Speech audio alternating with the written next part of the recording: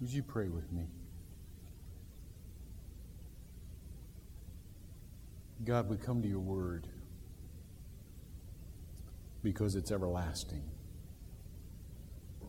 It is strong and it is true and it is good. Help us to understand from your word this morning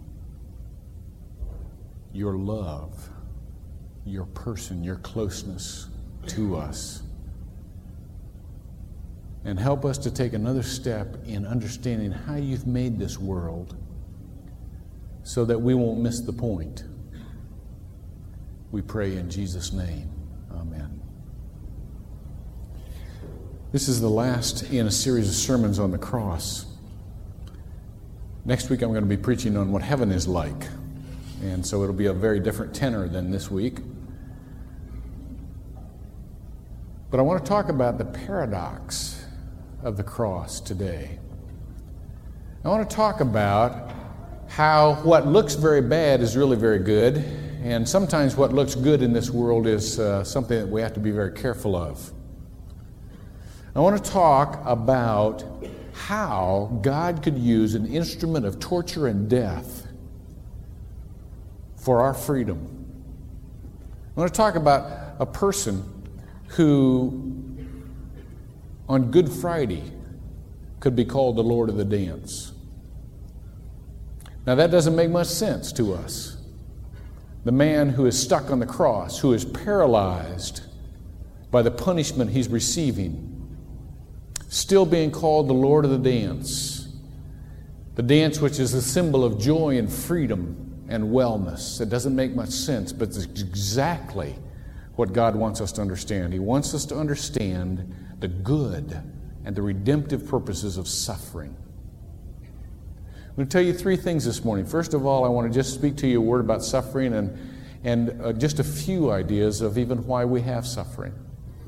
Secondly, I want to talk about two traditional non-approaches to suffering that all of us take that don't work.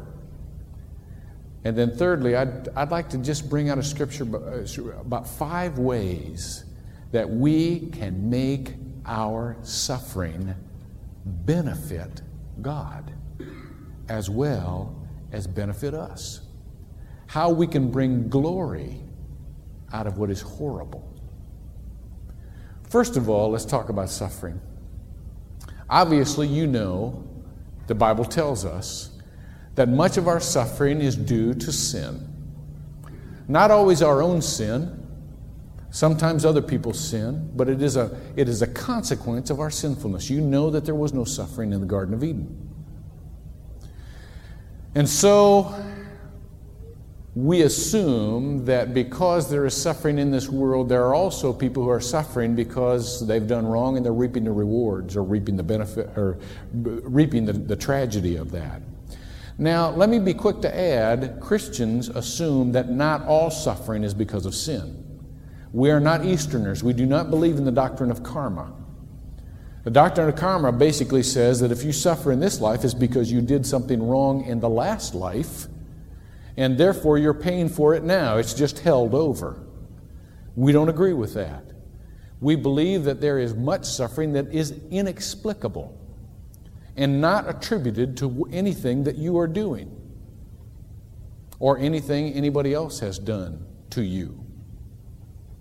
Secondly, we also agree that there is suffering so that we can change. You know and I know that most of us will not and do not change until the pain threshold has been crossed. Most of us don't even change from bad to good, let alone good to deep, until we're in enough pain. We're just not built like that. Pain is a caution to change. Physical pain is a caution that there is something wrong. Something needs to be corrected. Emotional, spiritual suffering is the same thing. Many times, something needs to be corrected. And so God gives us the ability to suffer so that we also take the clue that we have to change. Thirdly, there are simply unexplicable and natural disasters that happen in this world we can't attribute to anything. We don't know that they're from God. We don't know that they're from Satan. We don't know why they are. Floods and earthquakes and so on and so forth. We don't know why they are.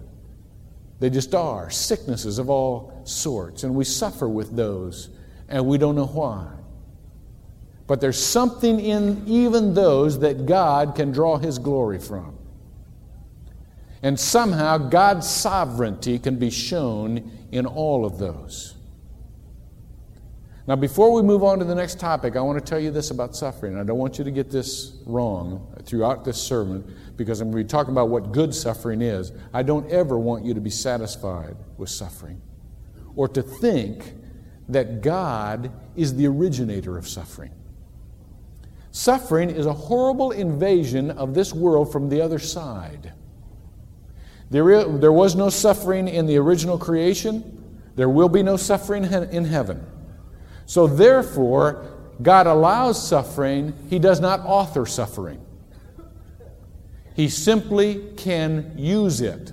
But we must never be satisfied to live with it and not try to either gain victory over it or to eliminate it, because it is not of God.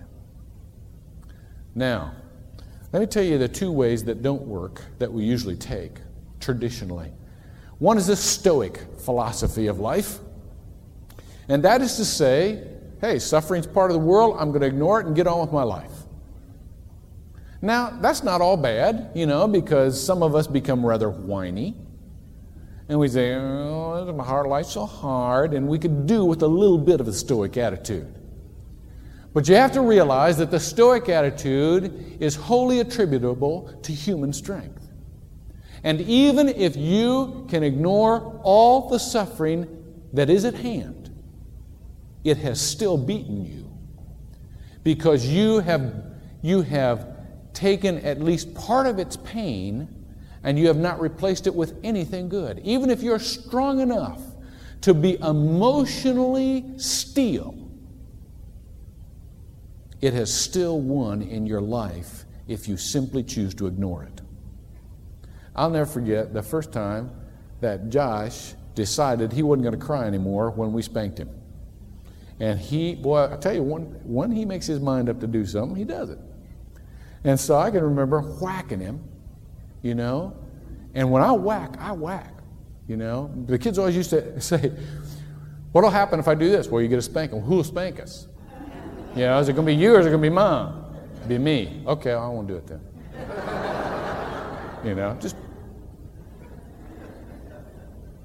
Boy, I whacked him and he did this. Just went stoic on me. And he said, boys, I'm not going to give you the satisfaction. Well, that was the last time I ever spanked him. You know why? Because the point is not to inflict pain. The point is to have correction. Now, even if you are stoic enough to endure the pain and not to cry out, you've missed the point. Because the point is correction. Now, the other philosophy is the Epicurean philosophy, thousands of years old, and that is we deal with our suffering by offsetting it with a rather large amount of pleasure. That is, we will run from our suffering or be rescued from our suffering by going into something that is more fun or trying to get something that is even better, and therefore ignoring our suffering by going into something, not by our human strength, but by human pleasure. For those of you in recovery groups, you will know the term anesthetizing the pain. That's exactly what we're talking about. We sedate ourselves with something that makes us feel good.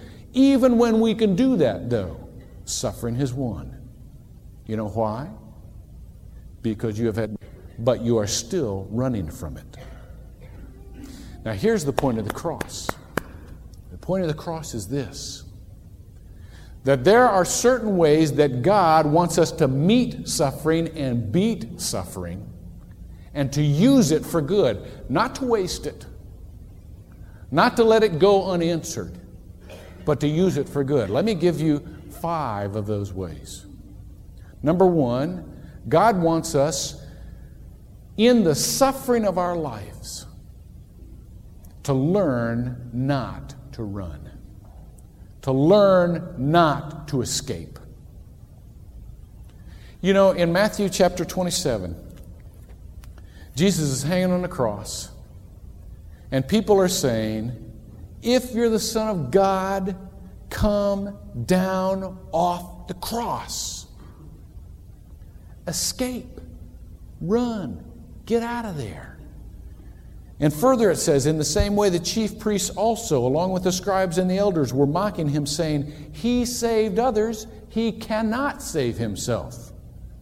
He is the King of Israel, let him now come down from the cross, and we shall believe him. One thing Jesus taught us on the cross was not that he didn't have the ability to escape. He had the ability never to go there in the first place. But he had the ability not to run because there was something greater that would come out of his suffering for all of us. And so he hung in there, literally. That is so important, and it is so rare in these days not to conjure up psychological terms or biblical references that will permit us to detach and run. I had a lady that came into my office this week, and she has been having marriage problems for months. And she came in perplexed. She said, I'm mixed up. And I said, what are you mixed up about? And she said, well, you know, this church and this another church has been praying for months for my marriage, for just an opening to reconciliation. And so I got a call recently for just that. I mean, my husband was saying, well, you know, if this and if this and if this and if this, maybe we can make a go of it. And I said, well, it seems to be an answer to prayer, doesn't it? Well, yeah. And I said, well, what are you mixed up about then? She said, every Christian I know is telling me not to go back. Because if I go back, they say, I'll be a doormat, I'll be trapped, it won't work out, I'll get crushed, and I'll be disappointed again and again and again and again, so therefore don't go back. She said, you would not believe the scriptures they string together to make me not to have to go back to him. Now that mixes me up. Here we've been praying for one thing, and God answers, and all of a sudden God's people are saying, oh, don't go back and face that pain. It might not work out. Well, that mixes me up too. Now I know that there are some very sick and masochistic relationships that go on, and I'm sure God does not want an exercise in masochism. But I also know this, that if God tells us to do something, the point is not whether or not it's going to work out. The point is whether or not we're going to do it. The point is not whether or not you're going to feel good about it.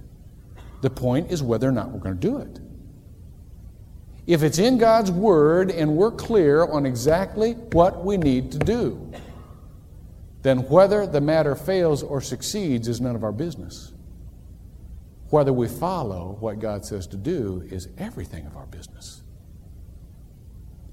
Yes, I am the same way. When it comes to a tough situation, I look for every escape possible. I look for supportive friends who want to rescue me because they love me, and that's their natural tendency. Our natural tendency is always to rescue one another from pain.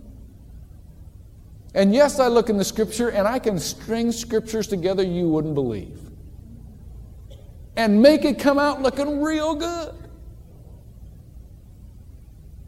But common sense would say that's not what they're saying. That's not what they're saying. I'm avoiding the obvious because I'm avoiding the pain. Jesus taught us not to run. Secondly, Jesus taught us by hanging on the cross how to be purged, how to let suffering purge us of everything of this world so that we could present to God a pure spirit. Father, into thy hands I commend what? My spirit. Not my plans, not my justice issues, not my this, not my spirit. He was purged of all of the things which he rightfully should have. Some anger about what's going on. Some ways to fix about what's going on. He didn't present any of those to God. He just gave his spirit to God. One of the finest, neatest guys I ever knew in my life was a guy named Frank Dixon. He was in my first church. He was an old black guy. And he had a wonderful voice, but that wasn't the neat thing about Frank. The neat thing about Frank was Frank had people around him wherever he went. Everyone loved Frank Dixon.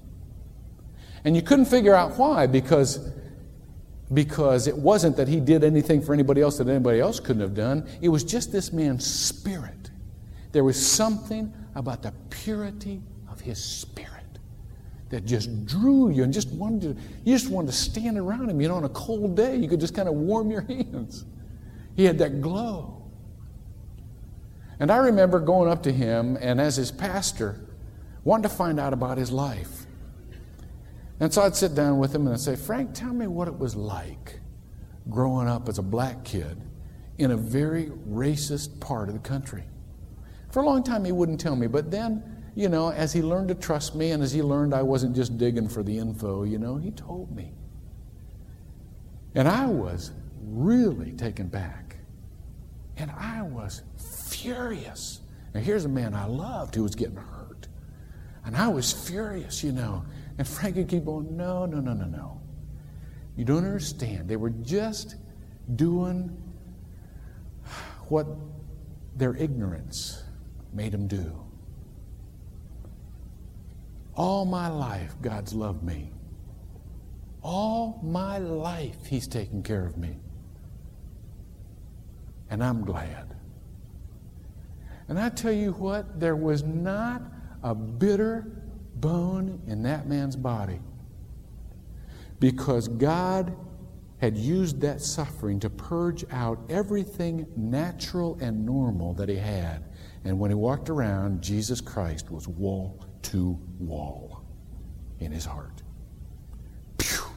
It was something to behold. Now look, when we suffer, our first reactions are always natural.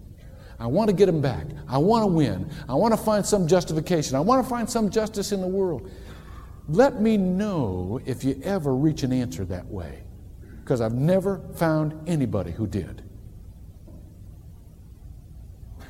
Suffering is for purging. It's for purifying. There's many scriptural.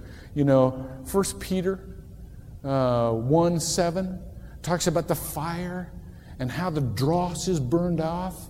And then there is praise and glory and exaltation at the revelation of Jesus Christ. It's what it says. Read it.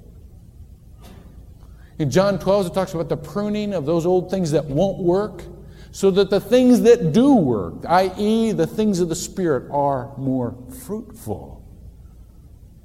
That's what suffering's for. If you're hurting right now, let me ask you this. What's it burning off? And what's it building up?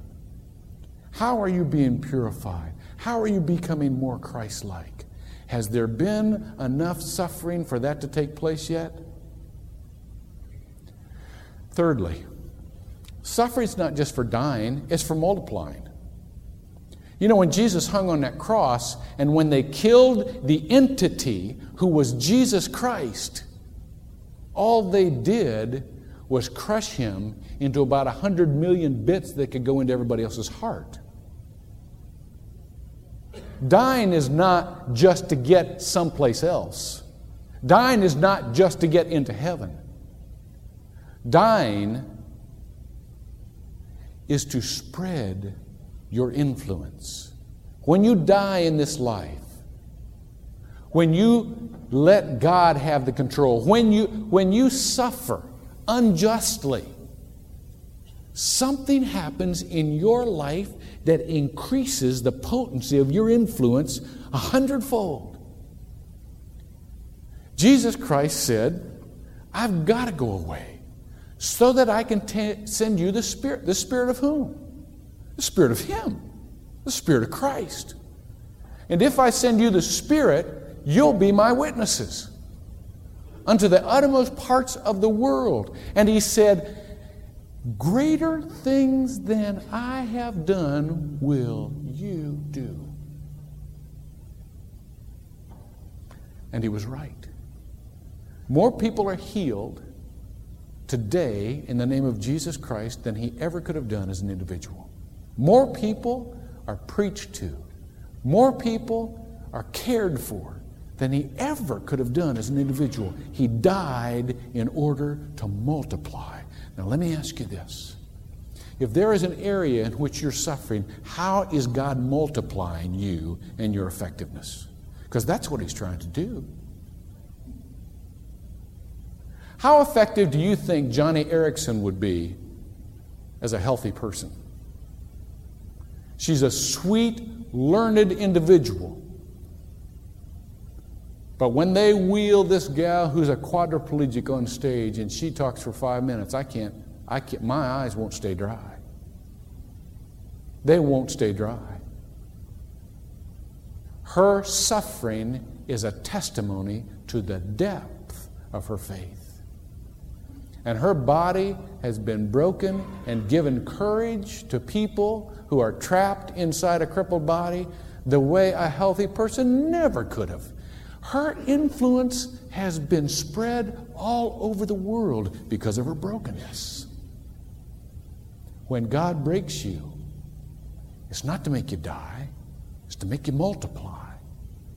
It's to increase your power, to increase your influence and your effectiveness to His glory. Fourth, it is important to know that suffering is a tremendous reminder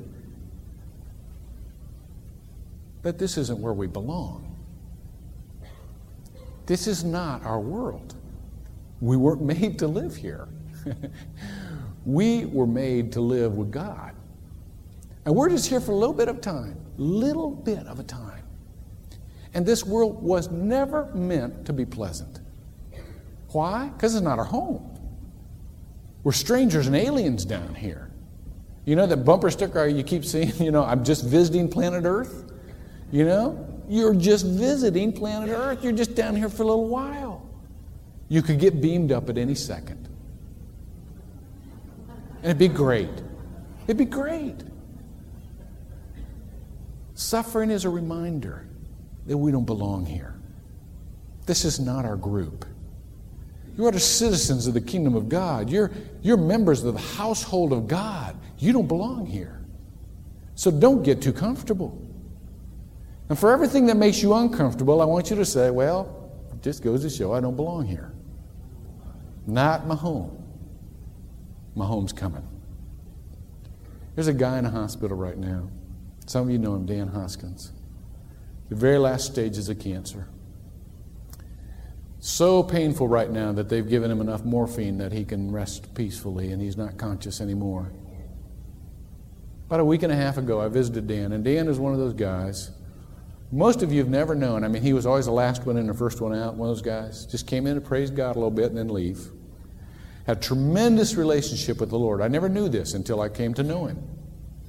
I was just pastor for, 4 years, never knew Him. Then he got the cancer. And then we came to know one another. Dan has a wonderful life on this earth. Wonderful life. And by the way, yes, we have prayed for his healing. And God has said no. And so it's time. Now, Dan has a wonderful, tremendous reservoir of friends who love him like crazy. He has great kids who would do anything for him and respect him. He has a wife that is crazy nuts in love with him. I mean romantic after 30 years. They spend all their time together. They're best friends. If anybody ever had reason to stick around, Dan has reason to stick around. And a week and a half ago when I was talking to him, He asked everybody to leave. He wanted to talk to me because you don't talk this way in front of your family. He's saying, look, I know everybody's trying to keep me alive, and that's all great, and I'm trying to hang on because, but I want to go home. I want to go home. I've been an athlete all my life. He's only in his mid-40s. I've been an athlete all my life. And I want the spiritual body that's going to let me run and jump again. I want to go home. I don't belong here. All my family knows the Lord. I will be with them all again someday, and I don't want to leave them. And at this point, the tears start rolling. But he says, I don't want to stick around here. This is not where I belong. How wonderful it is to come to a time when you say, I was just visiting anyhow. There's a tremendous freedom in that.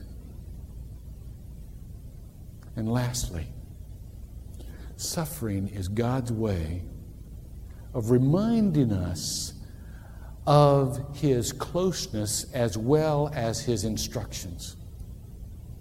You know what? As long as our lives are going okay, we just try to do what's right. Tell me what's right. Tell me what would be the best kind of life to live, and I'll try to live it. That's what I'll do. But we miss God's closeness in that journey. We really do. But the cross says something much more than instruction. It's much more than suffering so that you can follow in Jesus' steps, as 1 Peter chapter 2 says. There is something about the nearness of God that never becomes evident to us until we need His nearness. And we need it most in our suffering. When I was a young preacher, just starting out 20 years ago, I remember going through seminary and taking all these counseling classes, My doctorate was partially in that field. So I'd taken class after class. I'd been a chaplain in a mental institution. I knew I was pretty well trained as a counselor, as a pastor. I stink as a counselor ordinarily, and I still stink as a counselor. You guys know that have been to me. But at this time, I was really in the role. I knew all this stuff. Was a pastor of a little church starting out. And this couple had their only son die. Tragic accident. And they were absolutely demolished. And so here I go, young, not dry behind the ears, pastor, I don't know how, I'm scared out of my robe. Walk into this funeral home, and there's this couple by the casket, little casket. There's a little kid. And they're just crying their eyes out. And I go in, and I do everything right clinically. I say, well, of course they start with the question, why? And all of us are trained not to try to answer that question because it's not really a question, it's an exclamation of pain. I mean, people aren't looking for answers. Any answer you give them, they'll find fault with. I mean, it's just a cry that says, I'm hurt. And so I go in there, and they're just sobbing and crying, and I'm trying to clarify feelings for them. Well, how do you feel? Does it make you angry? Does it make you feel lost? Great, bring Bob Newhart in. We were getting nowhere. There was no relaxation of the pain. There was no peace in the oppression. I kept waiting for God to move, and finally He did. Walked in as an old man, as a part of that congregation. This guy had known these people practically all their lives, and he knew how much they loved this little boy. And here comes this old man in this room, in this big funeral parlor. And he walks in the door, and there's just big tears streaming down his face. Well, I'll never forget it. I'm not going to make it through this. I'll never forget it. And he goes up. He hugs him. And they all start crying together. And I'm standing up there looking at him. And he's rocking back and forth. And finally he says, God lost a young son too. He must really be hurting with you. And I wish you could have seen the look on their face. It all clicked.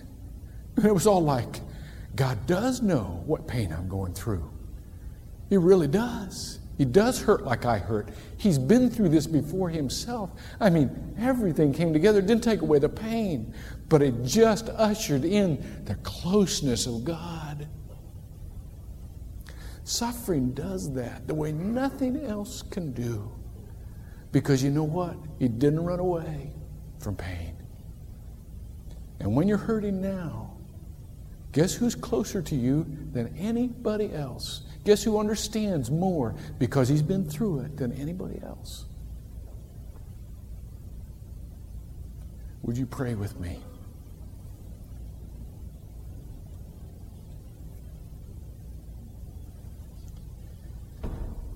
God, we thank you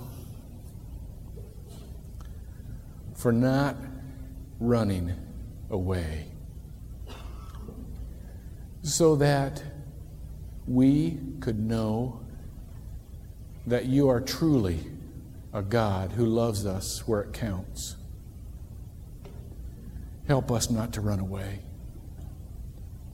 Help us not to run from you. There are people probably in here this morning that have been running from you for years because they don't want what they really want. Help them this morning to have the courage to come to you and say, God, I do want you, and I want you seriously. For whatever you say, I want you. And those of us who already love you, help us, like Jesus, not to run from what is hard, but to be purged of everything but your Spirit by it. And to feel your closeness. And to be multiplied for your influence and for your glory in this world. We don't know how. We just know that you can do it. We pray that you don't waste this suffering and that we don't waste it, but that you use it and you bring good out of it, the greatest good that you can. In Jesus' name, amen.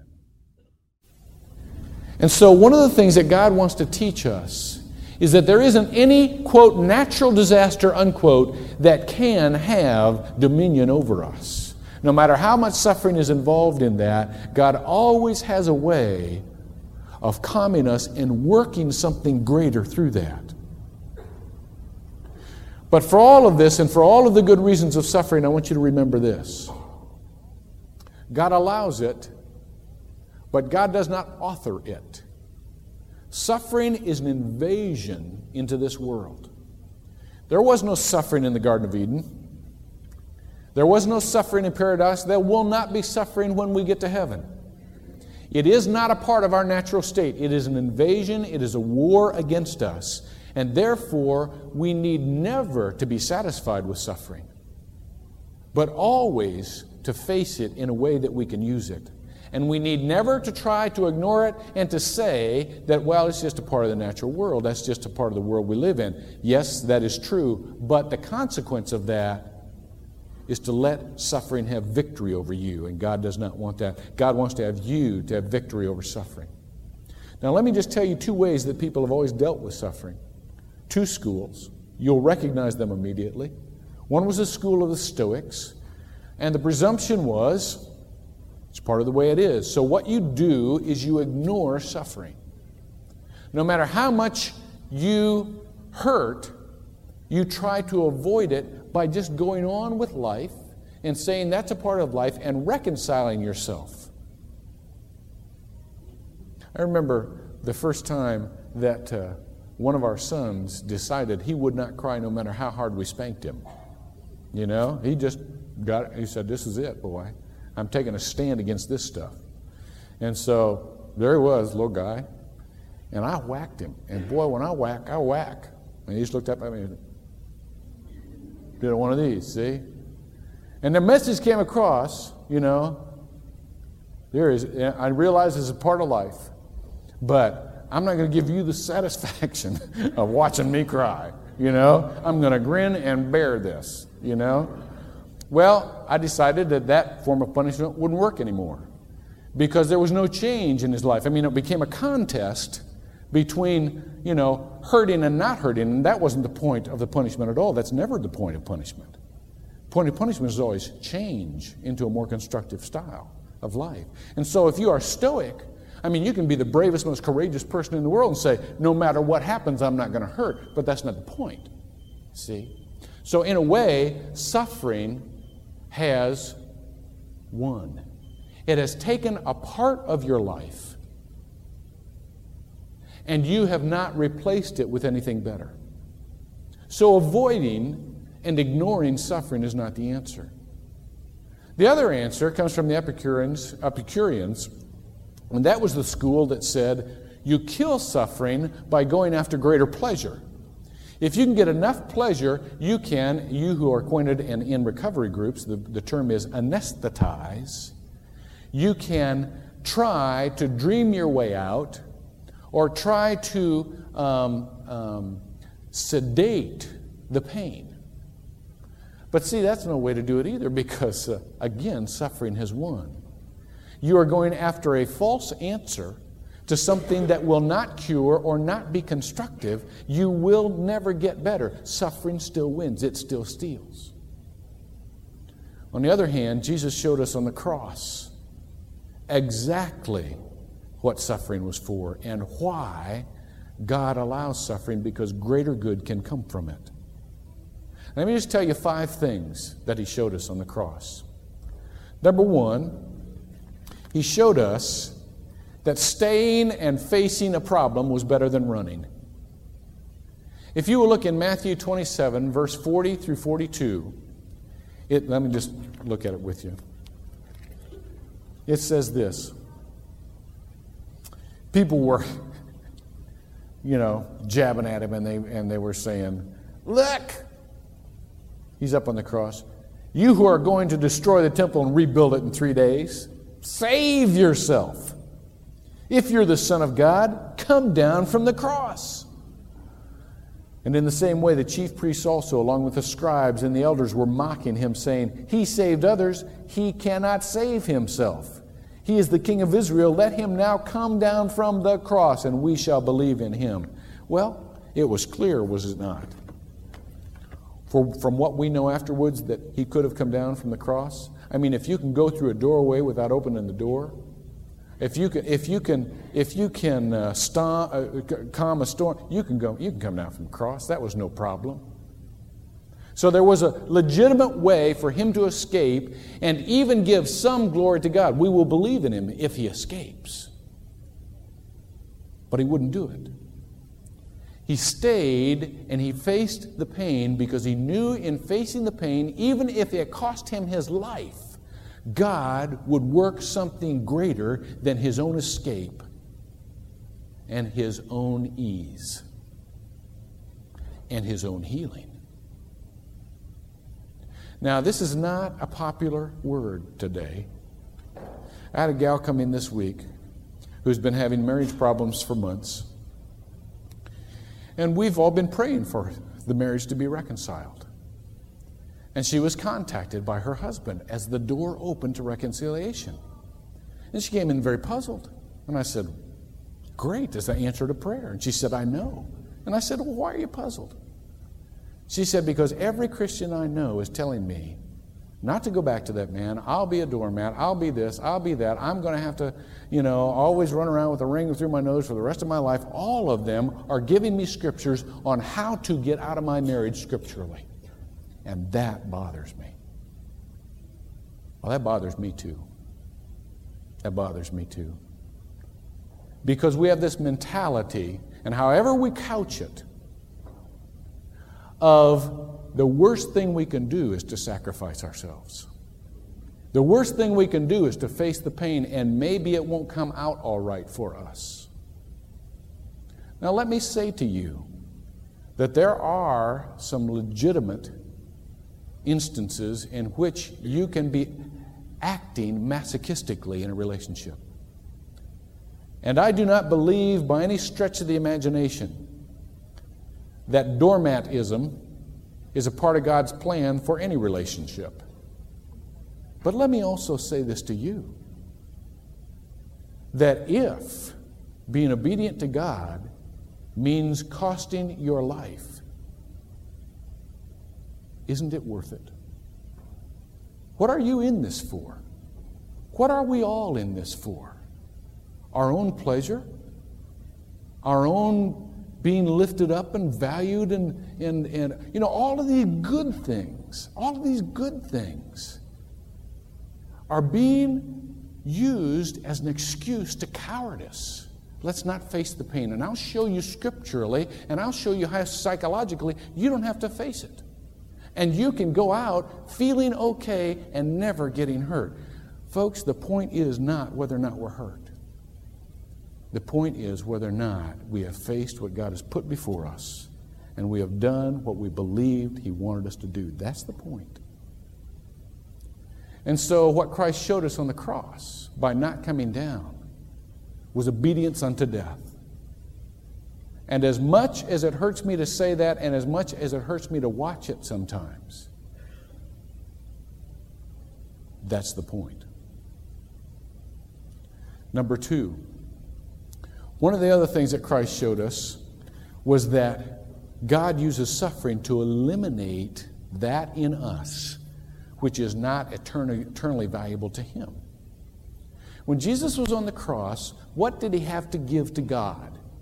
At the end of everything, what did He have to commend to God? Father, into Thy hands I commend what? My spirit. My spirit.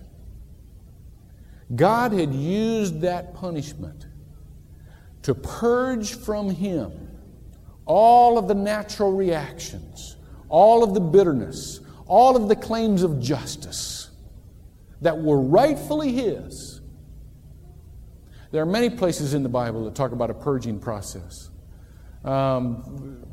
Hebrews 7 talks about the father disciplining his children, and John 12 talks about pruning and about how important it is to be purged of the things that won't work, that aren't any good anymore, in order that the things that do work, that is the Spirit of God, have more fruitfulness. In 1 Peter chapter 1, verse 7, it says that the proof of your faith being more precious than gold, which is perishable, even though tested by fire, may be found to result in praise and glory and honor at the revelation of Jesus Christ. What God is doing to us in our lives by our suffering is He is purging away those things that won't work and trying to preserve that in us which is eternally valuable. In our first church, Becky and I knew an old black guy named Frank Dixon. Boy, he was the neatest guy I have ever met in my life. He was a wonderful singer, but more than that, everybody loved to be around Frank Dixon. He was the most encouraging, delightful,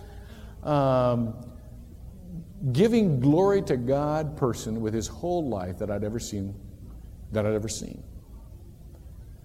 Well, somewhat into my ministry, I went and I continued to question Frank about his background. And Frank didn't want to talk about his background very much, but eventually he began to trust me. And he told me about everything that he had been through as a black kid growing up. And he had been growing up as a black kid when it was the worst time for black kids. And what all had been done to him because he was black, living in a very racist section of the country. But yet there was not one bitter bone in his body. I could not find anything that even would have a harsh feeling or a statement of justice for these people. There was absolutely nothing there. And my only conclusion was that God, through his suffering, had burned out of Frank Dixon everything that was normal, everything that was natural, everything that was justified on a human level was gone. Because here's a man who had walked with Christ through the worst kind of injustice, and he had come out a spiritual giant. God does that same thing for us. We are not naturally for maturity, not our own maturity. But God uses suffering for that if we will hang in with him long enough and let the stuff that will not work go away. All of the feelings of rage, all of the feelings of getting even, all of the feelings of somehow coming out on top of other people. If you stay in this life long enough, if you stay in suffering long enough, you'll realize you never do get on top. Those feelings never result in victory. And when you come to that place, and when you can love as God loves, then you've come out on top. And that's what God wants for us. Thirdly, God wants us to know that death is not just for dying in order to transfer into a more pleasant realm. Death is for multiplication purposes. In John 12, it talks about a seed falling to the ground so that it can multiply. When Jesus talked about, "Lo, I will be with you always," when Jesus talked about wait, and when the Holy Spirit comes upon you, you will all be my witnesses. When Jesus talked about greater things than I have done will you do, you know what the one thing it required? It required him to stop being a solitary entity so that he could be multiplied in his spirit through what is today hundreds of millions of believers. And indeed, we are doing greater things than Jesus ever did in his name. More people are being healed. More people are being fed. More people are learning about God's love than ever learned from Jesus directly. And what it took was for Jesus to be broken. There is something in breaking itself where God multiplies the influence of the person. Let me ask you this question. How much influence do you think Johnny Erickson would have as a well person? Maybe some. Maybe some. But for those of you who have ever heard her or seen her, when she walks in as a quadriplegic, that's where I have her. I have her already healed. When she comes in as a quadriplegic and she can just roll out with the love of God and how blessed she is, boy, tears just come down my face. There is something that has happened to the influence of that woman because she does not demand. She has simply used her brokenness to praise and glorify God. And nothing can touch that. And so God uses that to multiply. Just as he used it on the cross. When they killed Jesus, all they did was break him into billions of pieces to fill up human hearts. That's all they did. They never killed him.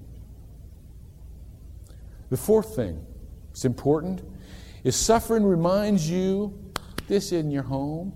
You don't belong here. There's a guy in the hospital right now who finally has enough morphine in him that he can't talk anymore. He's sleeping, he's resting. In the very last stages of cancer. His name's Dan Hoskins. You can pray for him and pray for his family. I could go into a whole sermon here, but I won't. Just let me say this. About a week and a half ago, I was having a conversation with Dan. And he has a wonderful family life. And if anybody leaves anything in this world, Dan is leaving everything. He has friends that are intimate and love him. The outpouring in all of his illness has been unbelievable. He has a family who admires and respects him. He has a wife who just loves him like crazy. Crazy, wild, romantically in love with her husband after 20-some years of marriage, maybe 30. If there was anybody who had any excuse to stay in this world at all, it's Dan Hoskins. And Dan looked at me about a week and a half ago and he said, now look, you and I know I'm not going to make it. We had prayed for healing, and we had prayed in faith.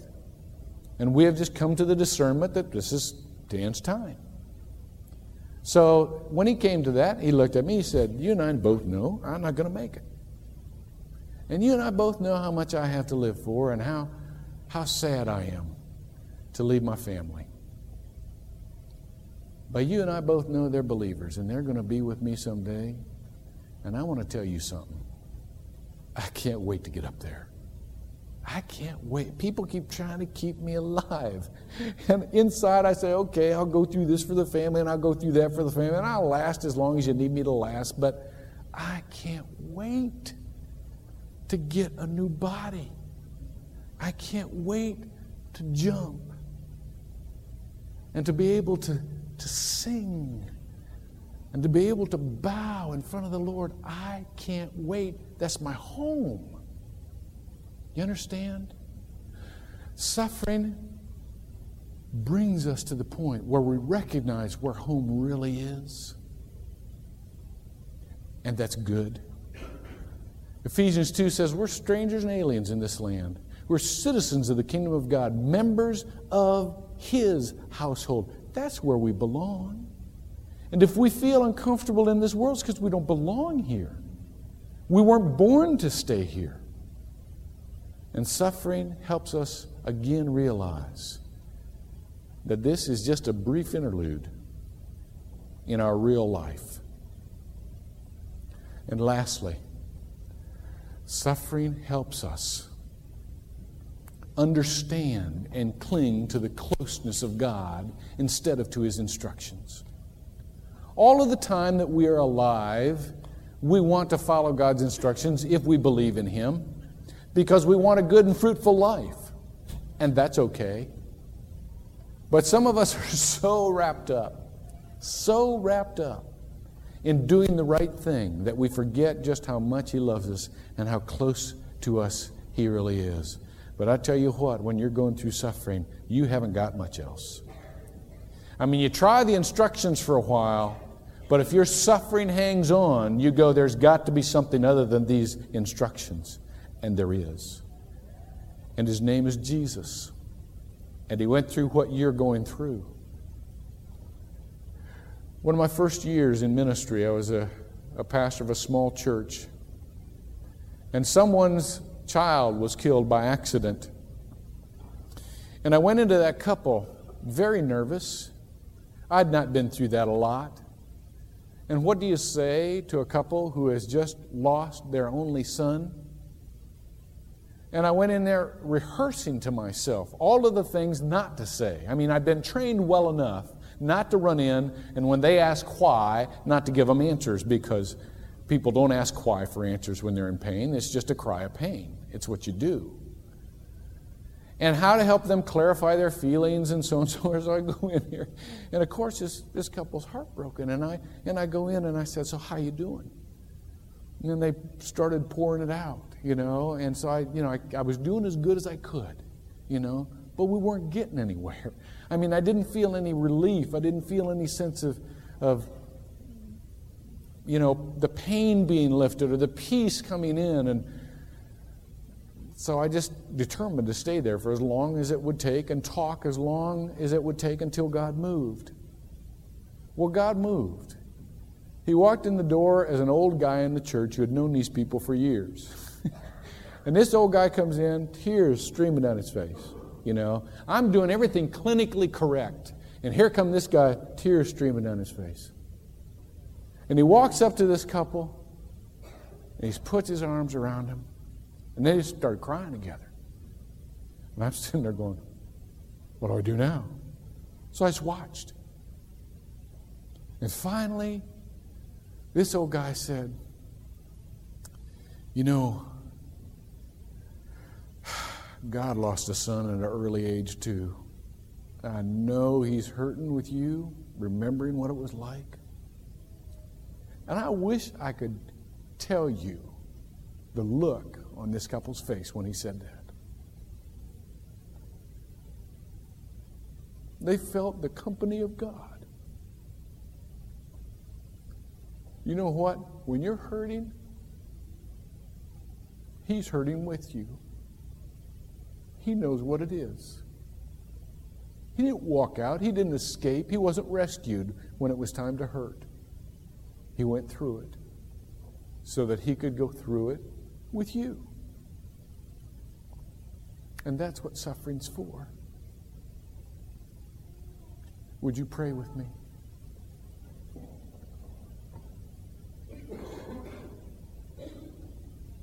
God, thank you for no magic tricks. Thank you for not being a God who knew it all and did it all at the exclusion of feeling. Thank you for loving us and teaching us that love means suffering. Thank you for being close to us and teaching us how to stretch out our arms, even if it means our own death. Would you multiply our suffering? Would you see to it that it doesn't go to waste? That somehow in your Son, Jesus Christ, you are glorified through the way we approach our suffering? Because if that can happen, God, then we can love you back just a little of how you've loved us. And we will be glad for it. Thank you. In Jesus' name, amen.